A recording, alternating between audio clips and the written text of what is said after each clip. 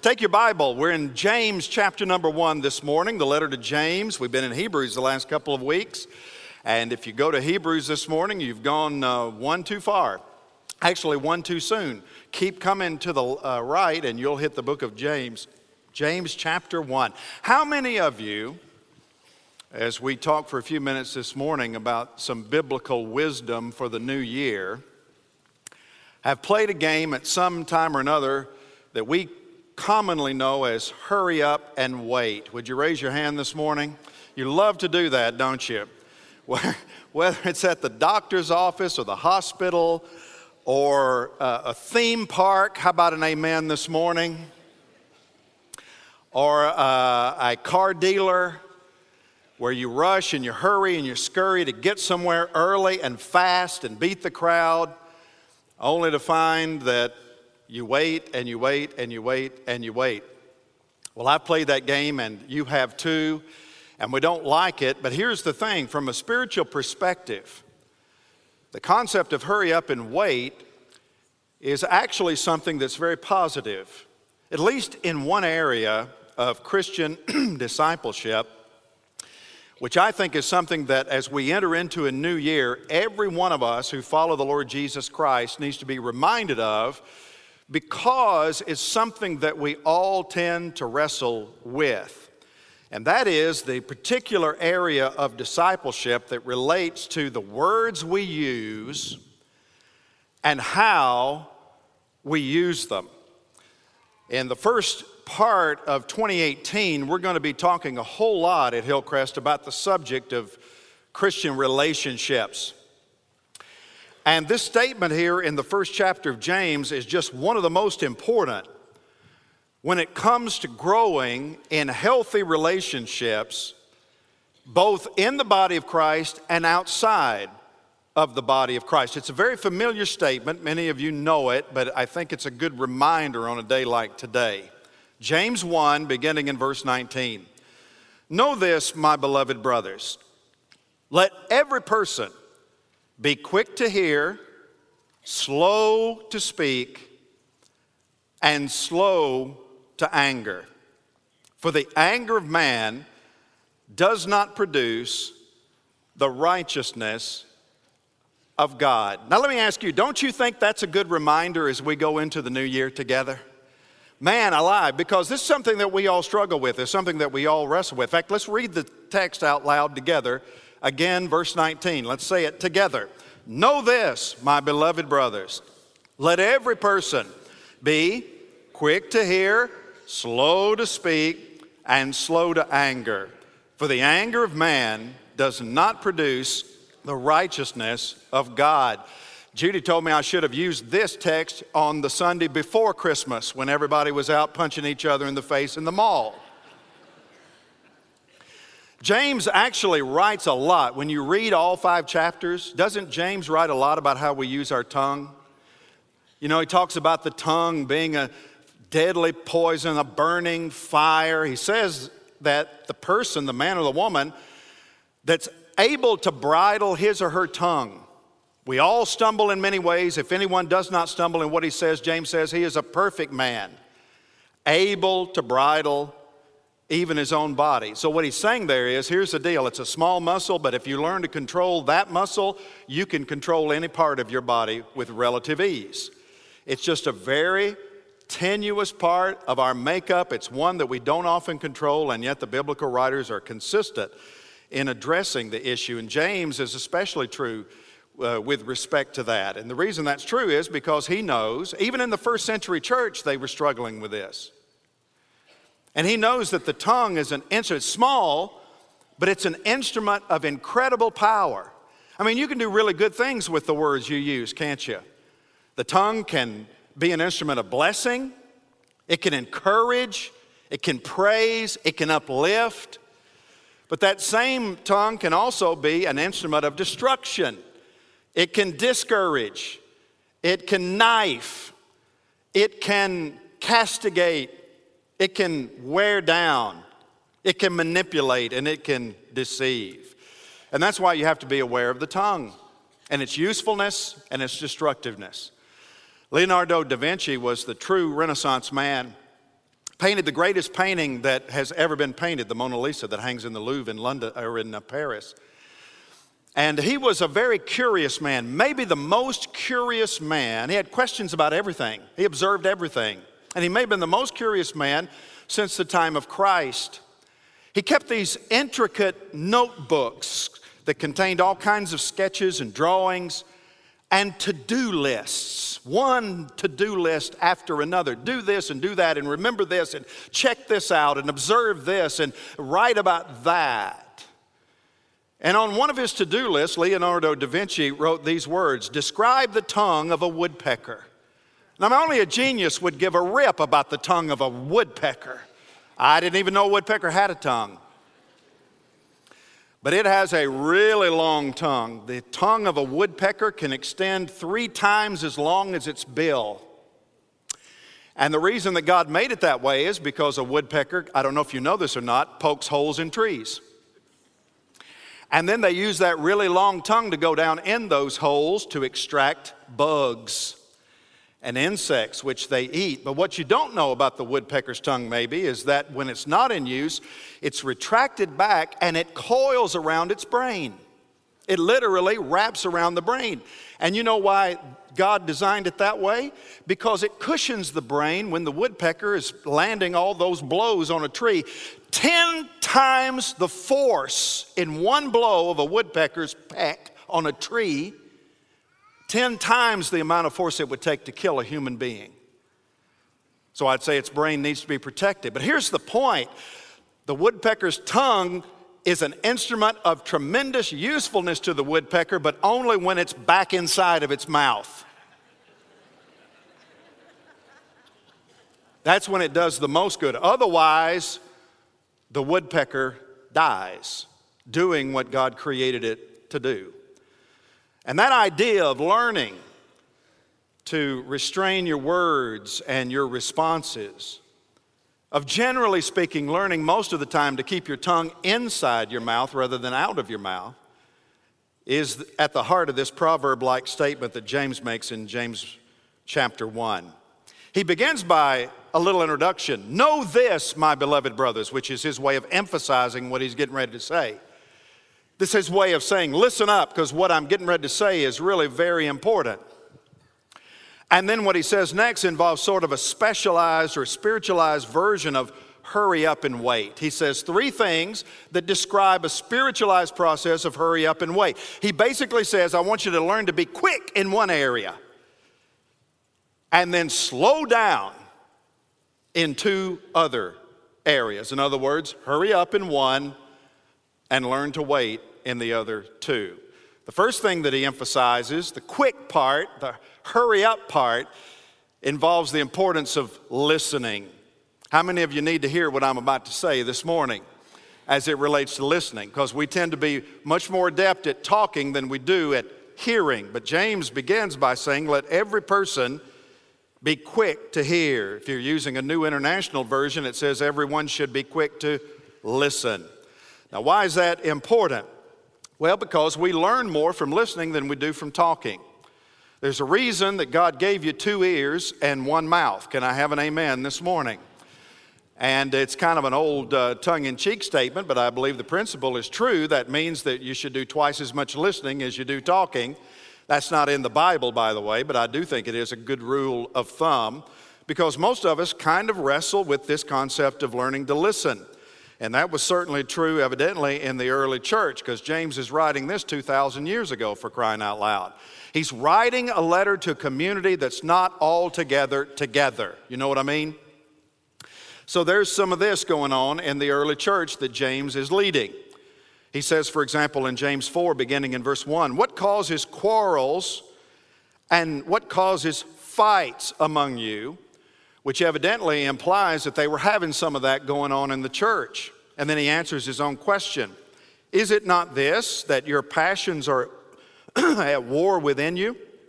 You desire and do not have, so you murder, metaphorically speaking, you murder with your mouth.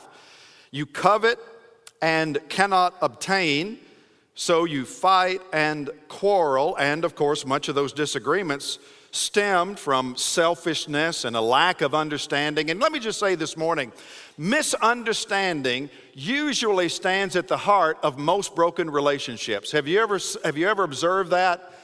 How oftentimes there'll be a falling out between parties, and the actual, when it all settles out, the end result is there was a lack of proper understanding some way. And misunderstanding always results from a breakdown in communication. And you're not going to hear and you're not going to understand very much if you spend most of your time talking.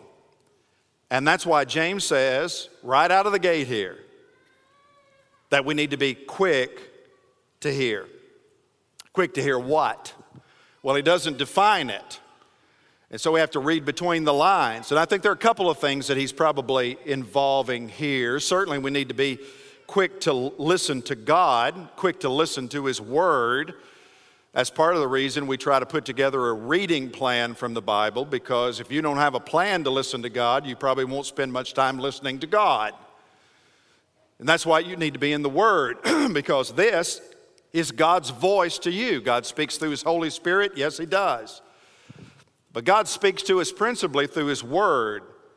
And you will not have the kind of life that brings about the righteousness of God, as James will later say, if you don't first learn to listen to what God has to say.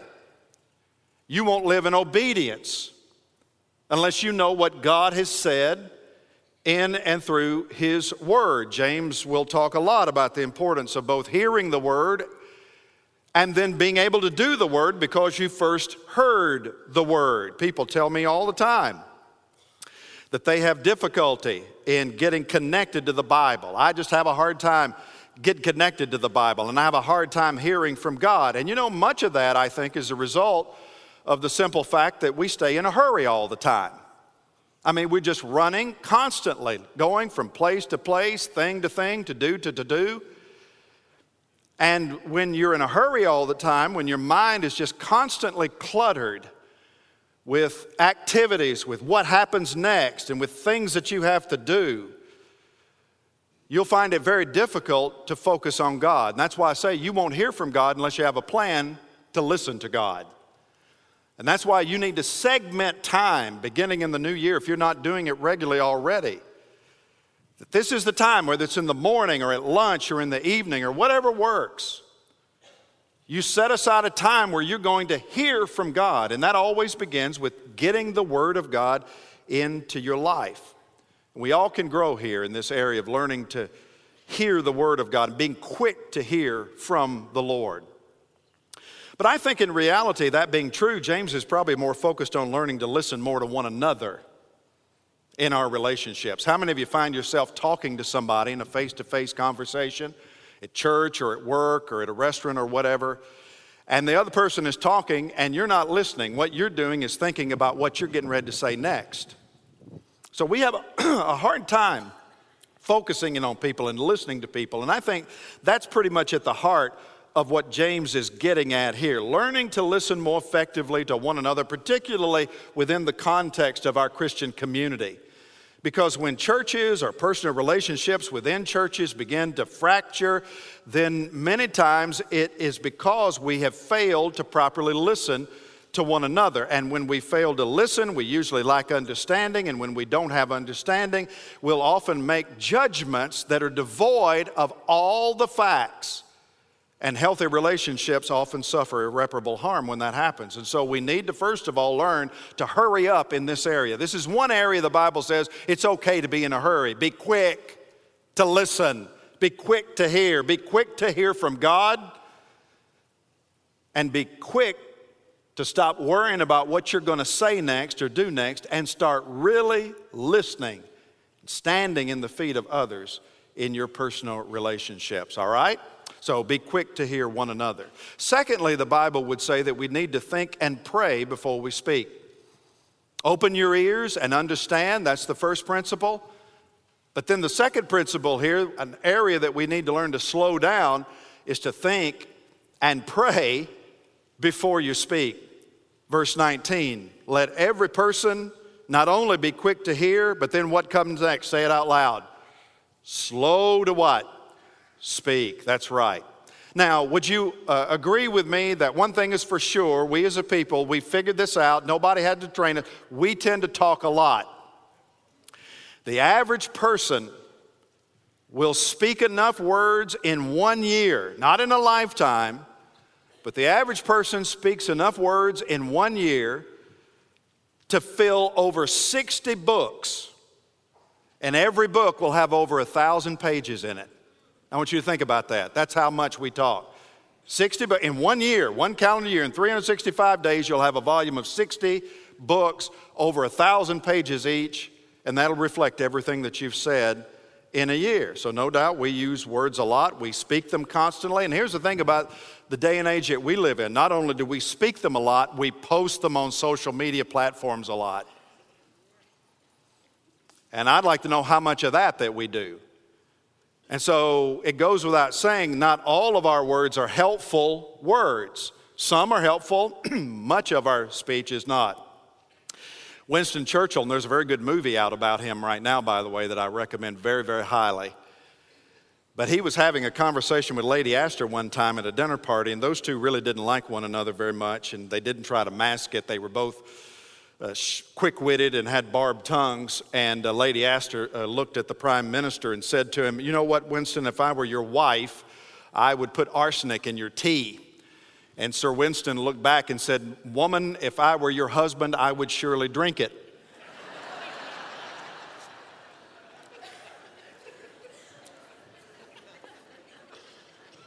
Not every word is helpful or biblical. Those two need to read their Bible. Somebody say amen. Look at Proverbs 13 and verse 3. He who guards his mouth preserves his life. He who opens wide his lips comes to ruin. You know, the book of Proverbs is a treasure trove regarding this particular area, the words that we use. And there are probably more verses in the book of Proverbs that deal with the sins of the mouth than any other subject, outside of the subject of wisdom itself, which is the principal subject of Proverbs. But you chain the verses in Proverbs, and they're scattered all over the place. There's no real organization to Proverbs.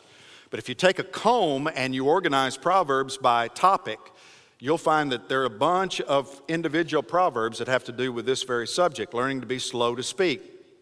Proverbs 21:23 is another example. Whoever keeps or guards his mouth and his tongue keeps himself out of trouble. Now, that's just good common sense statement right there, isn't it? Whoever guards his mouth keeps himself from trouble. And that's one of the lessons that I've not completely learned, but I'm still learning in my life. This principle maxim, are y'all still with me? Say amen. The less said, the better. The less said, the better. I was having a conversation with one of our members who loves to read about U.S. presidential history, and they know that I do as well. And, you know, they said, well, we should go to lunch one time. And the person standing there said, well, one of my favorite presidents is Calvin Coolidge. And I said, Calvin Coolidge?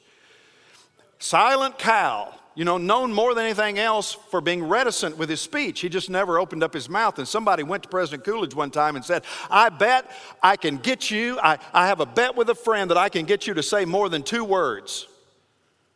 And President Coolidge looked back and said, you lose.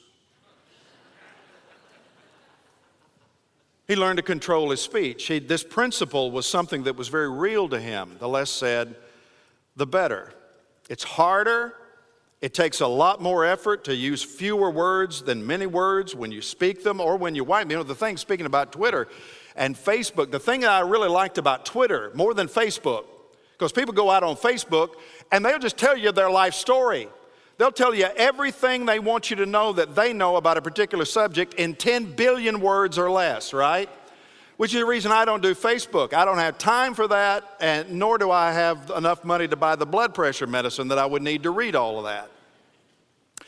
Twitter is better because you had to get everything in 140 characters, which is like really short, right? Well, then this year, guess what Twitter did? They doubled the number of characters. Now it takes you 280, right? And I thought, well, okay, and then next year it'll be 460 or whatever the case might be. Because it's harder to be brief. It's harder to use fewer words. It's harder to write a short paper than it is a long paper. Any old yahoo can write a long paper. You just sit down and start typing. But it takes discipline to use fewer words. And there's just no question that the Bible teaches you need to use them carefully.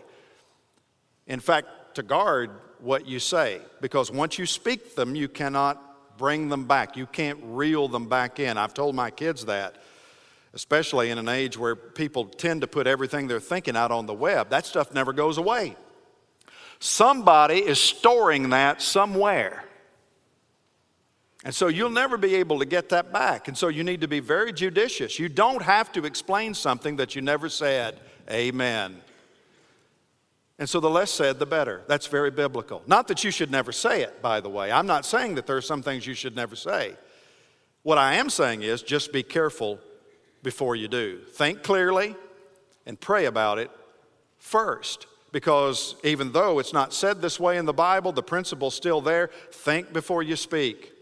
Learn to engage your mind before you engage your mouth. Because the truth is, we can talk too much. We can say things in the wrong way. We can say them at the wrong time, with the wrong spirit, and with the wrong tone. How many have had somebody do that in your experience? We have that happen all the time.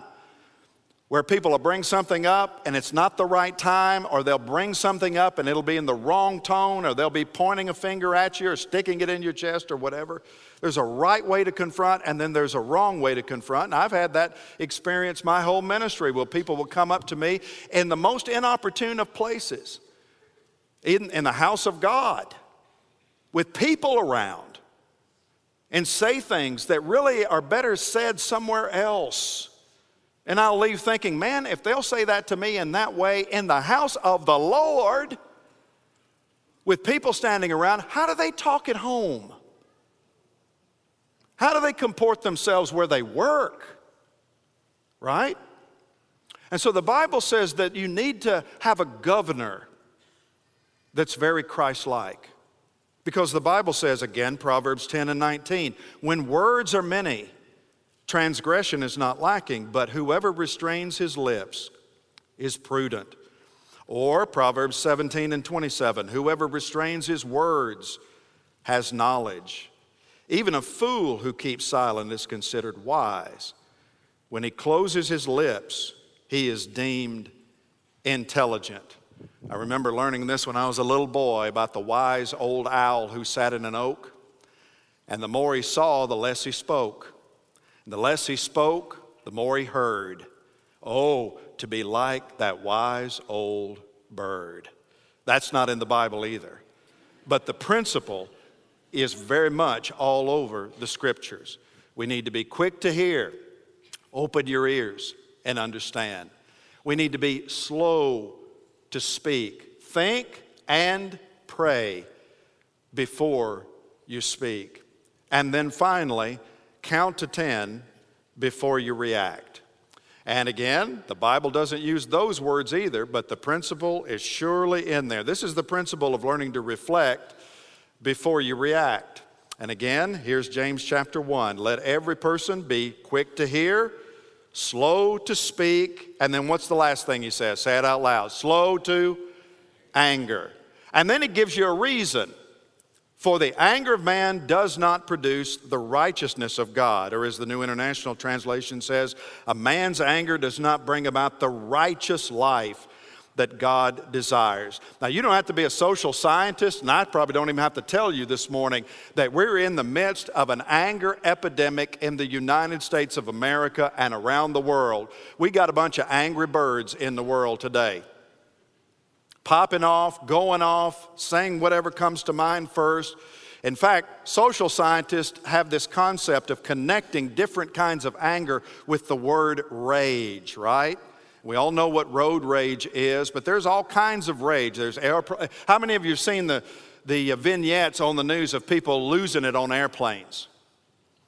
And they have to divert and land that's called airplane rage. And how many of you have read stories about parents on Little League fields losing it and charging umpires, taking them to the ground? That's called parent sports rage. And it just seems anymore that rage is all the rage. We have all these things that tend to just tick us off, and then we just go off. I was at a light several months ago, earlier this year, with my daughter. And we were at the light coming off of 29 Highway. They're going to turn left. We were coming to the church, turning left onto 9 Mile Road.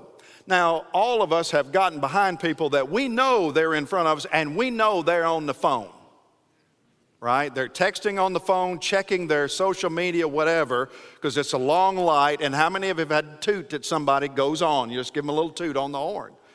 Well, I wasn't even on the phone, but I was talking to my daughter. We were having a conversation, and I wasn't looking. And the next thing I know, this guy behind me, he doesn't toot the horn, because I know what a toot is. This bad boy laid on the horn. Just laid on it.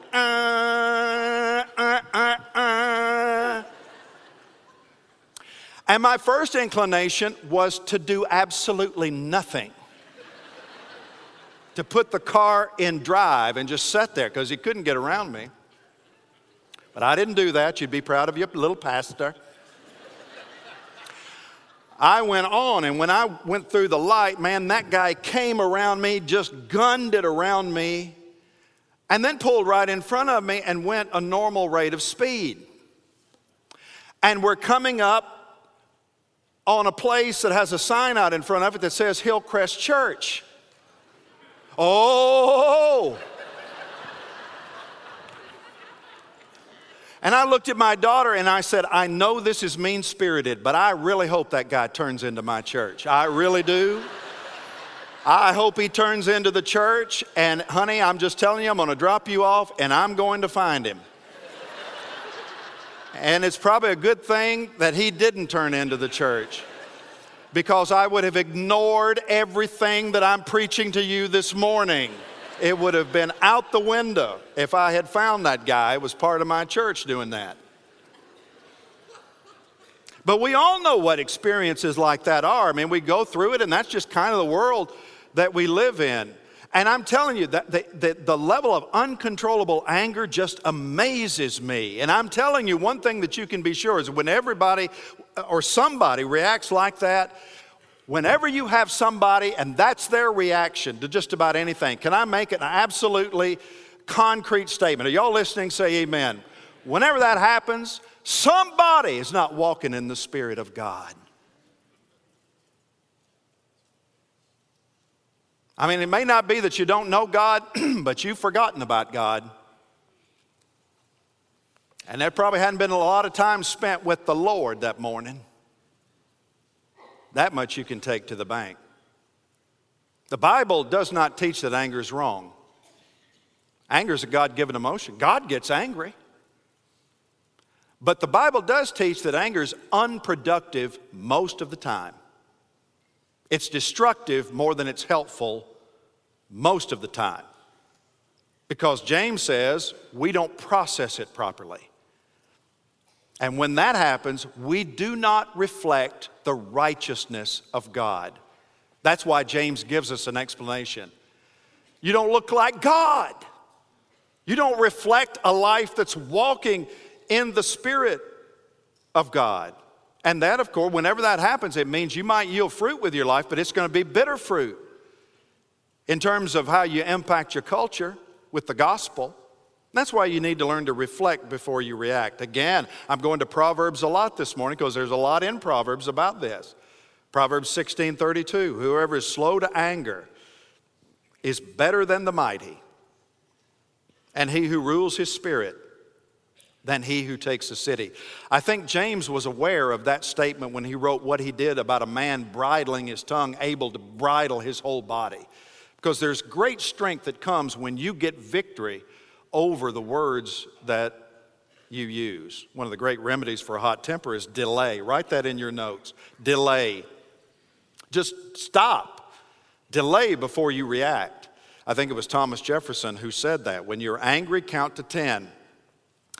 And when you're very angry, count to 100. And you know what James would say? If you're still angry when you get to 100, then just keep on counting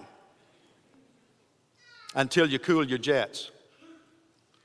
Delay before you react.